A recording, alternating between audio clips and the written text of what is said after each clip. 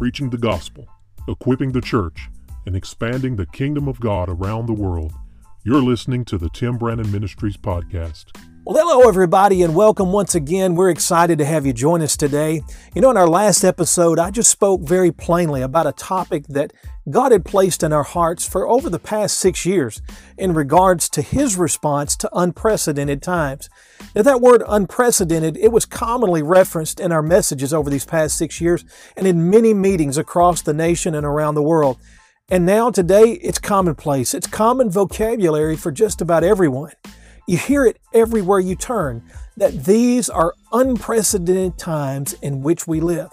Now, one thing that the Lord made clear to me is that unprecedented times call for unprecedented revival. And so that's our subject in today's episode. This is from a meeting in 2016 as the U.S. was also preparing for the upcoming presidential election. And I think that what you hear in this will stir your heart for what is on the horizon, as it honestly sounds as if it could have been spoken just last week. So I want you to take a listen, and I'll be back at the conclusion of this message to talk with you some more. There's a lot of things going on in the world right now that have a lot of people in an uproar. We're living in unprecedented times. We're seeing things that we've never seen before happen in the world around us. And we're faced with situations, things that we would have never dreamed would have happened, especially in the United States of America, things that we would have never thought that we would see. We would have never thought that we would be debating over whether or not it was okay for a man to go to a woman's restroom, right? But we would have never thought we would have, that's not a battle we ever thought we needed to fight, because we never thought that was anything that's not debatable. Or that a man could be named Woman of the Year. That we would be faced with widespread global terrorism. I mean, really, I grew up in the 80s, and our big thing was the Cold War. Russia was always what we were thinking about. We were thinking about nuclear war and all those types of things. Never would we have ever thought that we would be faced with the things that we're dealing with right now, and even on American soil, that we would be concerned that there could actually be people among us that would want to kill us at any moment. Never thought we would be dealing with those kind of things. We never dreamed that we would be faced with, in the United States, where biblical Christianity would be challenged and would seemingly be so criticized by the culture around us that it is the least tolerated viewpoint in society. Never would we have thought we would be dealing with those kinds of things. That our government would be interjecting their thoughts and redefining what marriage is supposed to look like. These are things that we could go on and on tonight about all of the different things that have gone on in our world and the culture around us that have reshaped the America that we always knew. And these are things that are unprecedented. Never have we seen those types of things happen. Never would we have thought that those things would ever come to pass. And as I think about that, it reminds me, I want you to open your Bibles to Joel chapter 1, verse 2, because it sounds a whole lot like what Joel had to say. He says, "Hear this, you elders. Listen, all who live in the land. Has anything like this ever happened in your days or in the days of your ancestors?" I want you to think about this. What would your grandparents have thought about the things that we're dealing with? No one in American history would have ever dreamed that we would be facing the things that this modern culture is facing. You go back to our forefathers, they would have never thought that these things would have ever been debated. But as I spoke to you back in January when I was here, I want to remind you once again that we are to be those who magnify the Lord. Our focus should not be these things. In fact, that's the enemy's tactic, is to get you to focus on these things, to get you stirred up about these things. Because if he can get you to focus on these things, he can distract you from the thing that's most important. Because if you lose your focus on the one who matters, and you're focused on all of these issues, then you're not in your proper place being the person that you're supposed to be. We have a choice.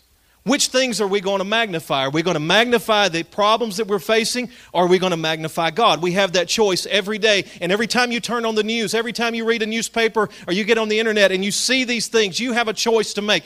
Am I going to give these things my attention? Because they're wanting you to focus in. They're wanting you to magnify these things and make them bigger than what they are. Because what we magnify is what will dominate our lives. But what we distance ourselves from becomes smaller and smaller and less significant. And when our lives are consumed with sin and wickedness, we've allowed the enemy to grab our attention, and he begins to set the agenda for our lives. He doesn't deserve that right. So we've got to be careful.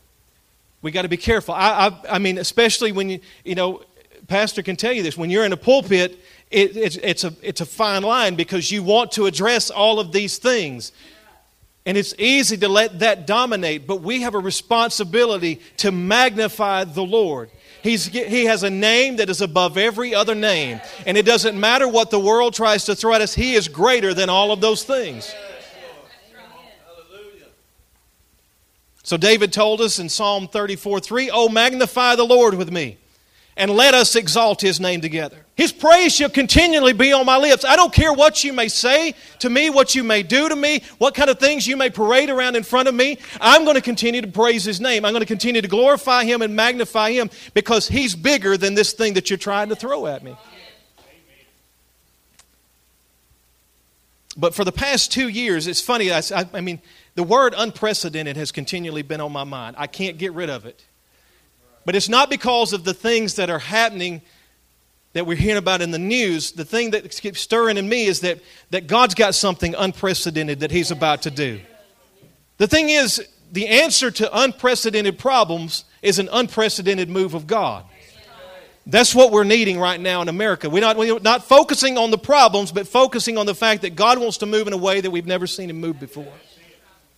We need an invasion of the kingdom of God upon the earth in a way that we've never seen before. We need Jesus right now in America. We need Jesus in our families, in our jobs, in our schools. We need Jesus more than ever because He is our hope. He is the hope. It's not who's going to go into the White House through the election in November. It doesn't matter. It's about who is the King of Kings. We need to keep our focus where it needs to be. Don't worry about all of that.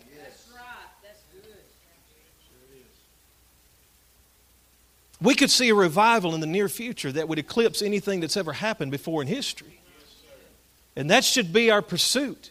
That should be our expectation. That as the enemy cranks up things, that God's got something better that He's cranking up and He's ready to release upon the earth. Many revivals over the ages, they've been birthed out of desperation. When people get desperate enough, when they come to a place where they see God as their only hope, that's when they really begin to cry out to Him.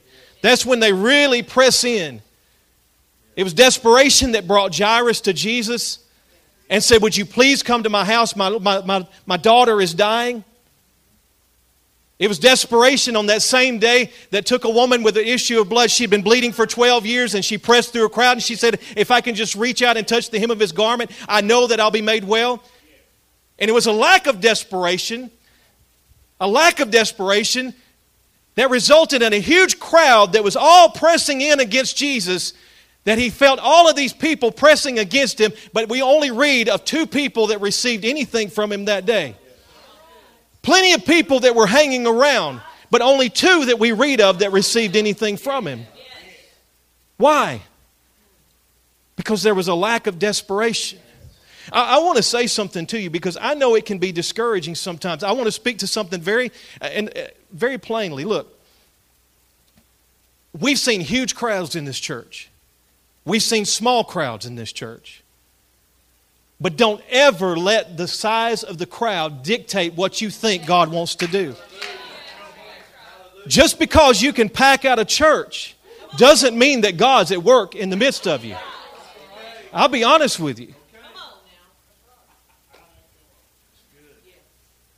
Because there was a crowd that day pressing in against Jesus. And when the woman that was bleeding reached out and touched Him, Jesus said, "Who touched me?" And they said, "Everybody's touching you." He said, "Oh, but I felt power go out of me." There was one that got a hold of Him. There was one that saw Him as the answer that she had been looking for. But all of these other people, they were hanging around, but there's not one thing said about any of them receiving anything from Jesus. And so I don't care if you walk in here sometimes and it's just you and Pastor. Go after God. He said, where two or three are gathered in my name, I'll be there in the midst. Not in the name of obligation, not in the name of church or routine, but in the name of Jesus. When you come, when two people can get together and He is their one pursuit, He's promised He'll be there. Listen, it only takes a couple of folks to start a revival. You go back and ask Evan Roberts what happened with him in Wales. It only took a few. It only took a few that said, this is what I need, this is what I want. I'm willing to shut out everything else. Bend me, Lord. Bend me, Lord. That was his prayer. Desperation. Desperate times drive people to desperate actions. You know, and the thing is, 9/11, we could have had revival. We could have. But the time of desperation passed. But see, the thing is, desperation doesn't have to be birthed from desperate times. It doesn't. You don't have to wait till something bad happens to begin to cry out to God. You don't have to wait till everything is blowing up in your face to be passionate about Him, to want to touch Him, to want to encounter Him. You don't have to wait till desperate times come. You can be desperate for Him every day of your life. It can be a lifestyle of desperation. I must have Him. I must know Him. More than I knew Him yesterday, more than I encountered Him yesterday, I must know Him more today. That is the lifestyle that we can live. We don't have to wait. I believe that if we were living in desperation, we wouldn't face so many desperate times. Because in desperation, we cry out to Him. In desperation, we draw near to Him. And as we draw near to Him, He draws near to us. And so if desperate times come, I have confidence because I know He's with me.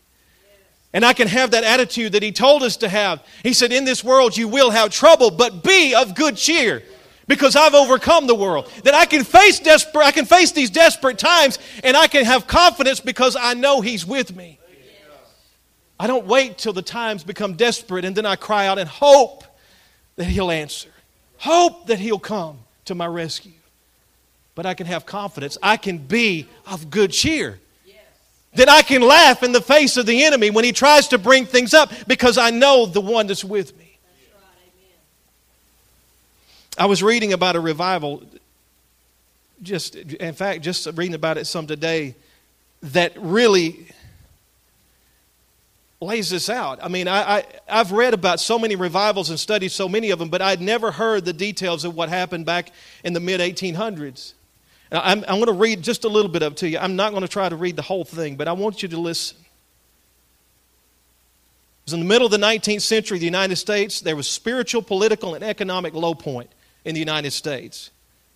Many people had become disillusioned with spiritual things because of preachers who had repeatedly and falsely predicted the end of the world in the 1840s. And so agitation over the slavery issue had bred much political unrest, and the Civil War seemed imminent. A financial panic hit in 1857. Banks failed, railroads were bankrupt, factories closed, unemployment increased.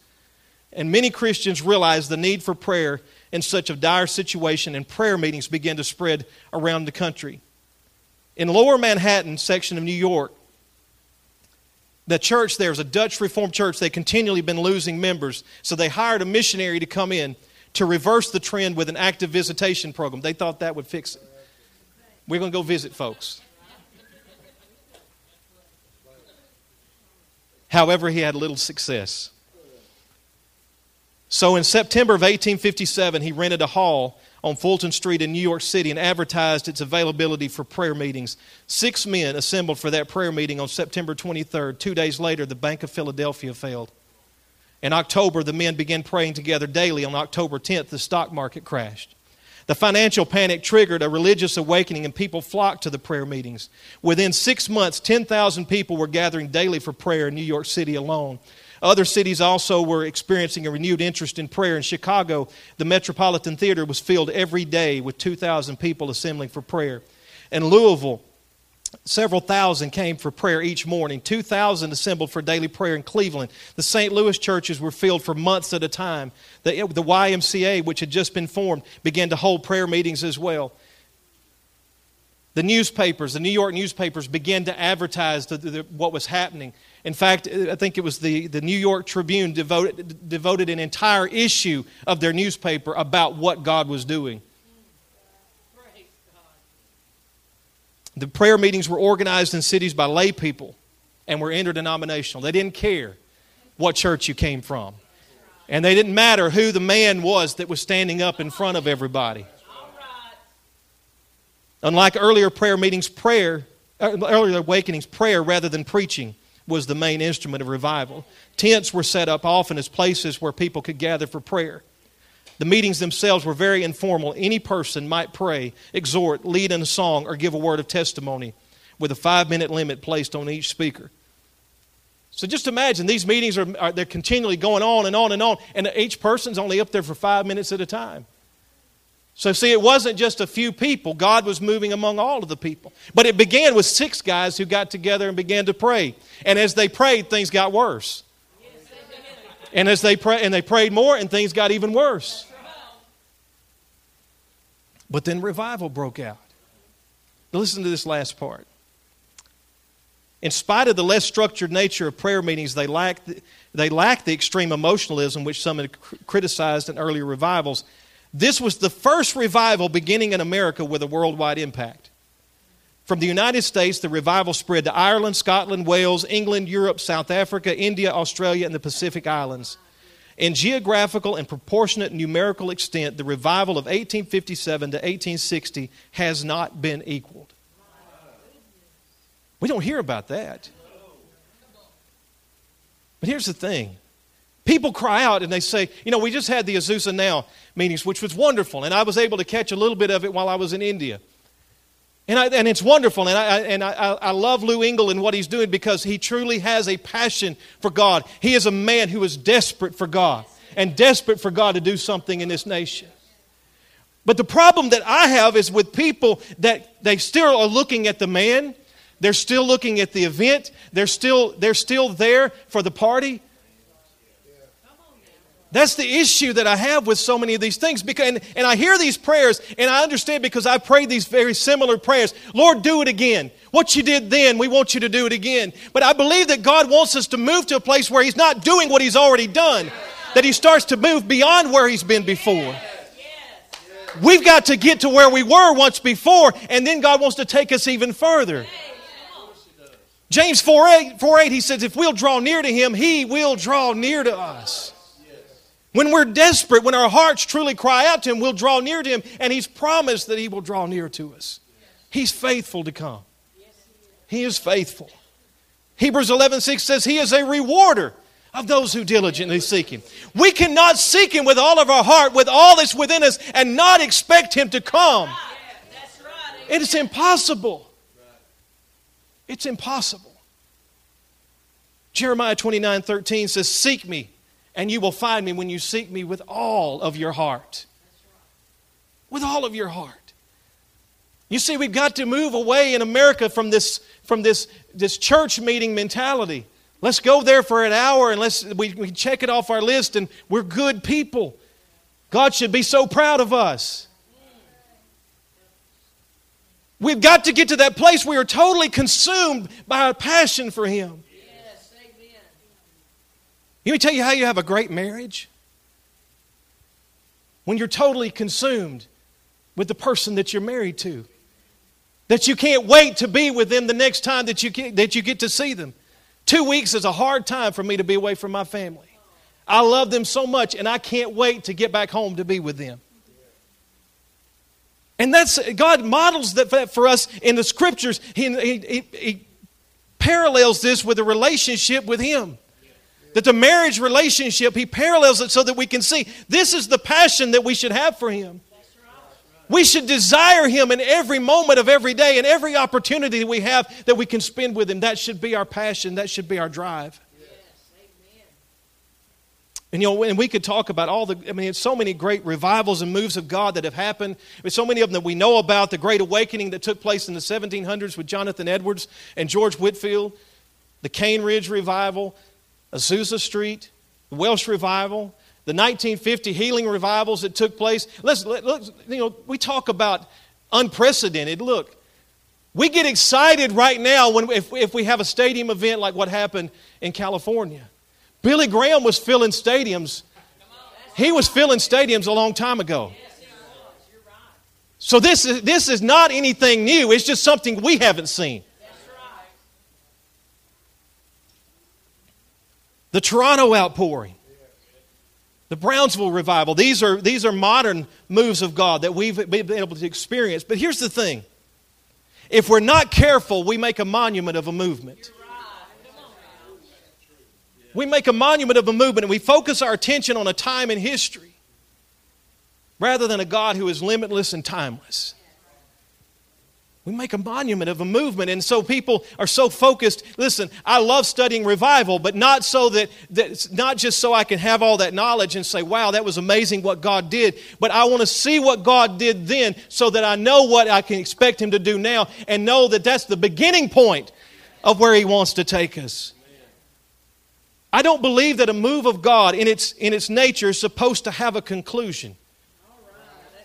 Or a lessening of intensity, but rather to be continual and progressive.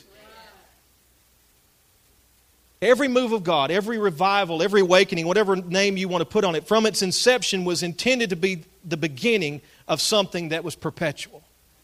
The beginning of something that God was doing. He doesn't want to just take us somewhere and then just stop.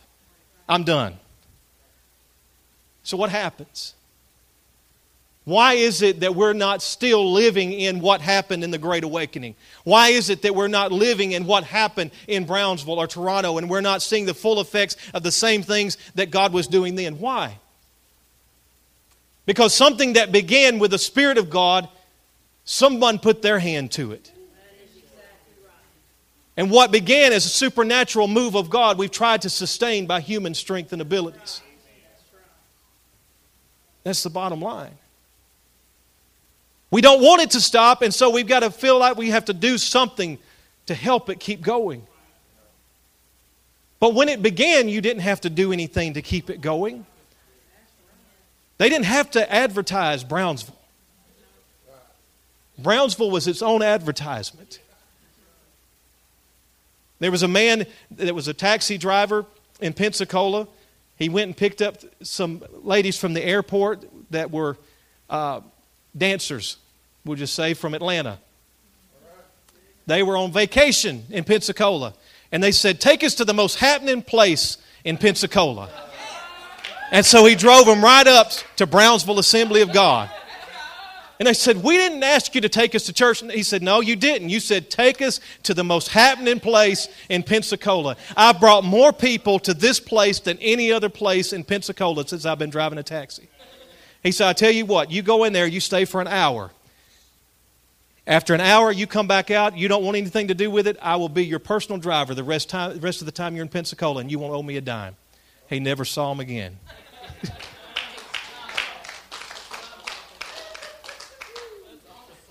Listen, what begins by the supernatural does not have to be continued in human effort.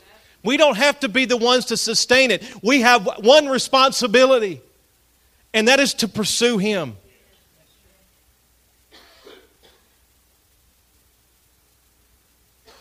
The desperation must not cease outside of the desperate moments. The necessity, the recognition of the necessity of His presence and power must be maintained on a regular basis. Never in any of our lives should we get to the point, whether individually or as a church corporately, where we feel like we've arrived, that we've gotten to the place that where everything is where it needs to be. Because the thing is, wherever God takes us, Jesus said these very simple words to every one of us. He says, follow me. Follow me means that we're going somewhere, there's going to be progression, and He never said, okay, let's stop. He said follow. He's going somewhere to do something. He's continually moving upon the earth, and He's looking for people that will follow wherever He leads. He declared in John chapter 15, verse 5, he said these words. He said, apart from me, you can do nothing. You can do nothing. And when we act in the name of God, but we act void of His power and His presence, then we can be assured that we are doing nothing that will have any lasting value. And so if we want to see an unprecedented move of God in this time, then we've got to be willing to do those things that we've never done before. We've got to be willing to pursue Him in a way that we've never pursued Him before. With a passion like we've never had before. Something's got to stir on the inside of us that says, I must have more. I need to know Him more. To experience what has never been before, we must trust God to take us beyond that which is familiar and that which we've grown accustomed to. And see, that's where it gets scary. You see, and that's the reason why people get upset about revival. Brownsville had its criticism. Toronto had its criticism. Why? Because there were things happening there that people had never seen happen before. But I can even tell you this, that even the strangest things that happened at both of those places, they've happened throughout history. John Wesley wrote about the exact same things in meetings. But if we want to experience what we've never experienced before, we've got to be willing to move outside of what is comfortable and what we've grown accustomed to. Because if we're content with just what human reasoning can understand, then we must be equally content with a life that consists of only what our strength and abilities can accomplish. If we're content with what makes sense, what our reasoning can comprehend and accept, then we've got to be willing to accept what only our strength can accomplish.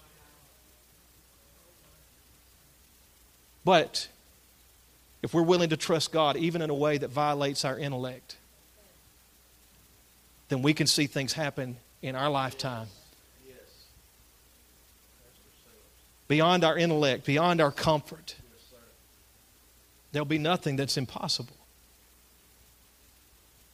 You see, the thing is, anybody can trace where Jesus has been. But it takes a true follower to go where He's going. And He's wanting to take us places that the world has not seen. He's preparing a bride. A bride is being prepared for His return. And I promise you that when He returns, He's wanting a bride that is ready for Him. A bride that is passionate about Him. That is longing to see Him.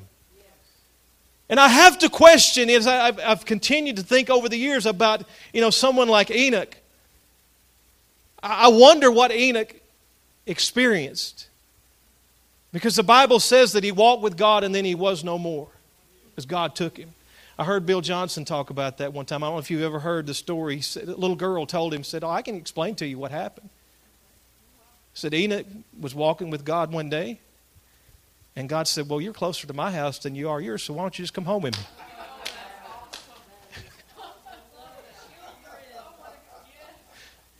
Makes sense?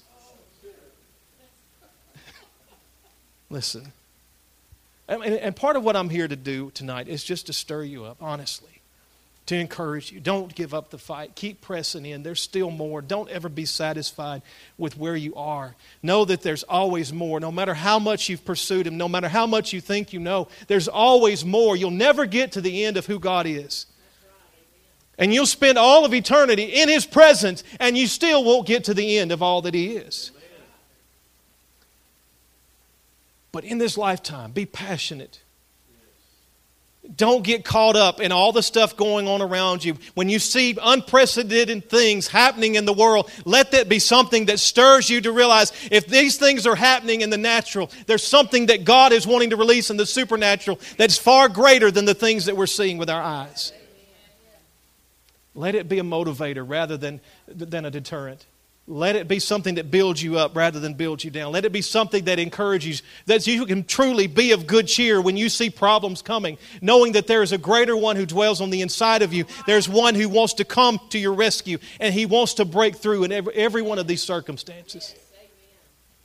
So let's jump back real quick to Joel. Joel chapter 2. We'll read the Lord's response to what was going on with Joel as Joel was talking about all the problems that they were having. Joel chapter 2, verse 12. It says, "Now therefore, says the Lord, turn to me with all your heart, with fasting, with weeping, with mourning.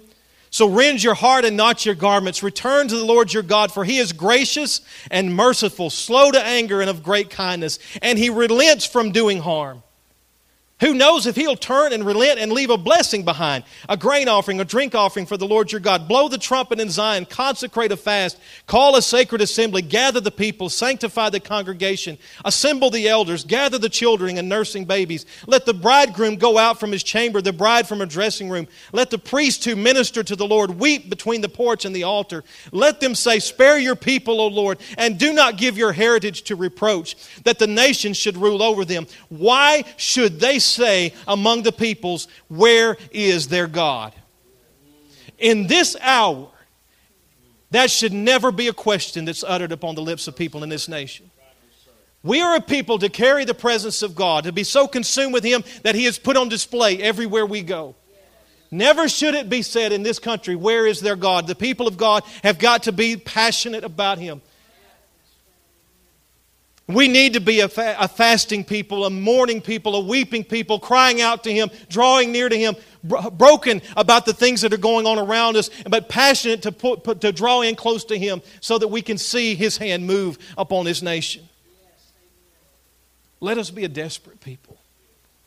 A desperate people. We must have Jesus. Nothing else will do. We must have Him.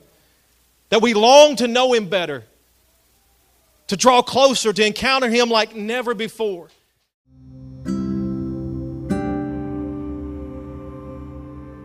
So here we find ourselves now in 2020, and in the midst of circumstances which we never imagined would come upon our nation or the world. But no matter what the problem may be, the solution remains the same. These are unprecedented times, and we are in need of an unprecedented revival, an unprecedented move of God upon the earth. And I believe that we are at the threshold of that opportunity. But revival doesn't necessarily start on a national stage. It starts with you and with me. Are you ready? Have you given yourself fully to Jesus? I must ask you, are you fearful? In the midst of all that's going on right now, in our current circumstances, are you fearful? Are you worried about what's to come in the days ahead? I want you to know today that there is a place of peace in the midst of the storm. There is a place of provision when all of the sources around you seem to be drying up.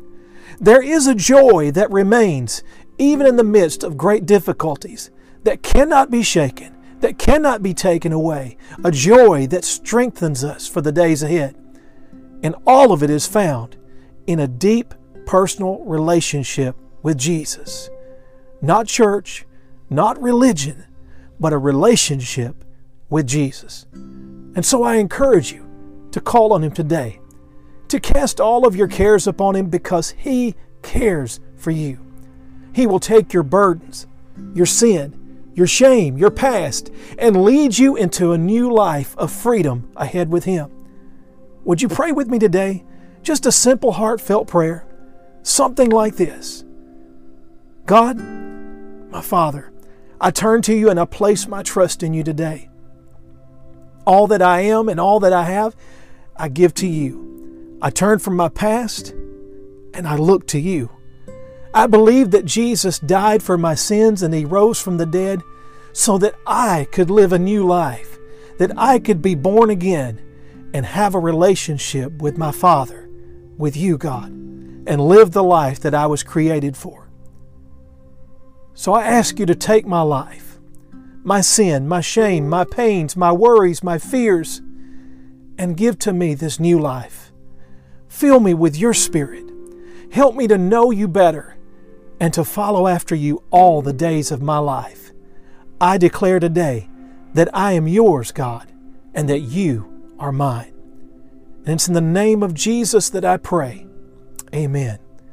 Listen, if you prayed that prayer, or if God has stirred your heart to a greater devotion to Him through this message, we would love to hear from you. You can always reach out to us through our website at timbrannonministries.com or through our social media channels as well. And it's our prayer that God would continue to bless you and keep you in safety in His care. And we look forward to our next time together here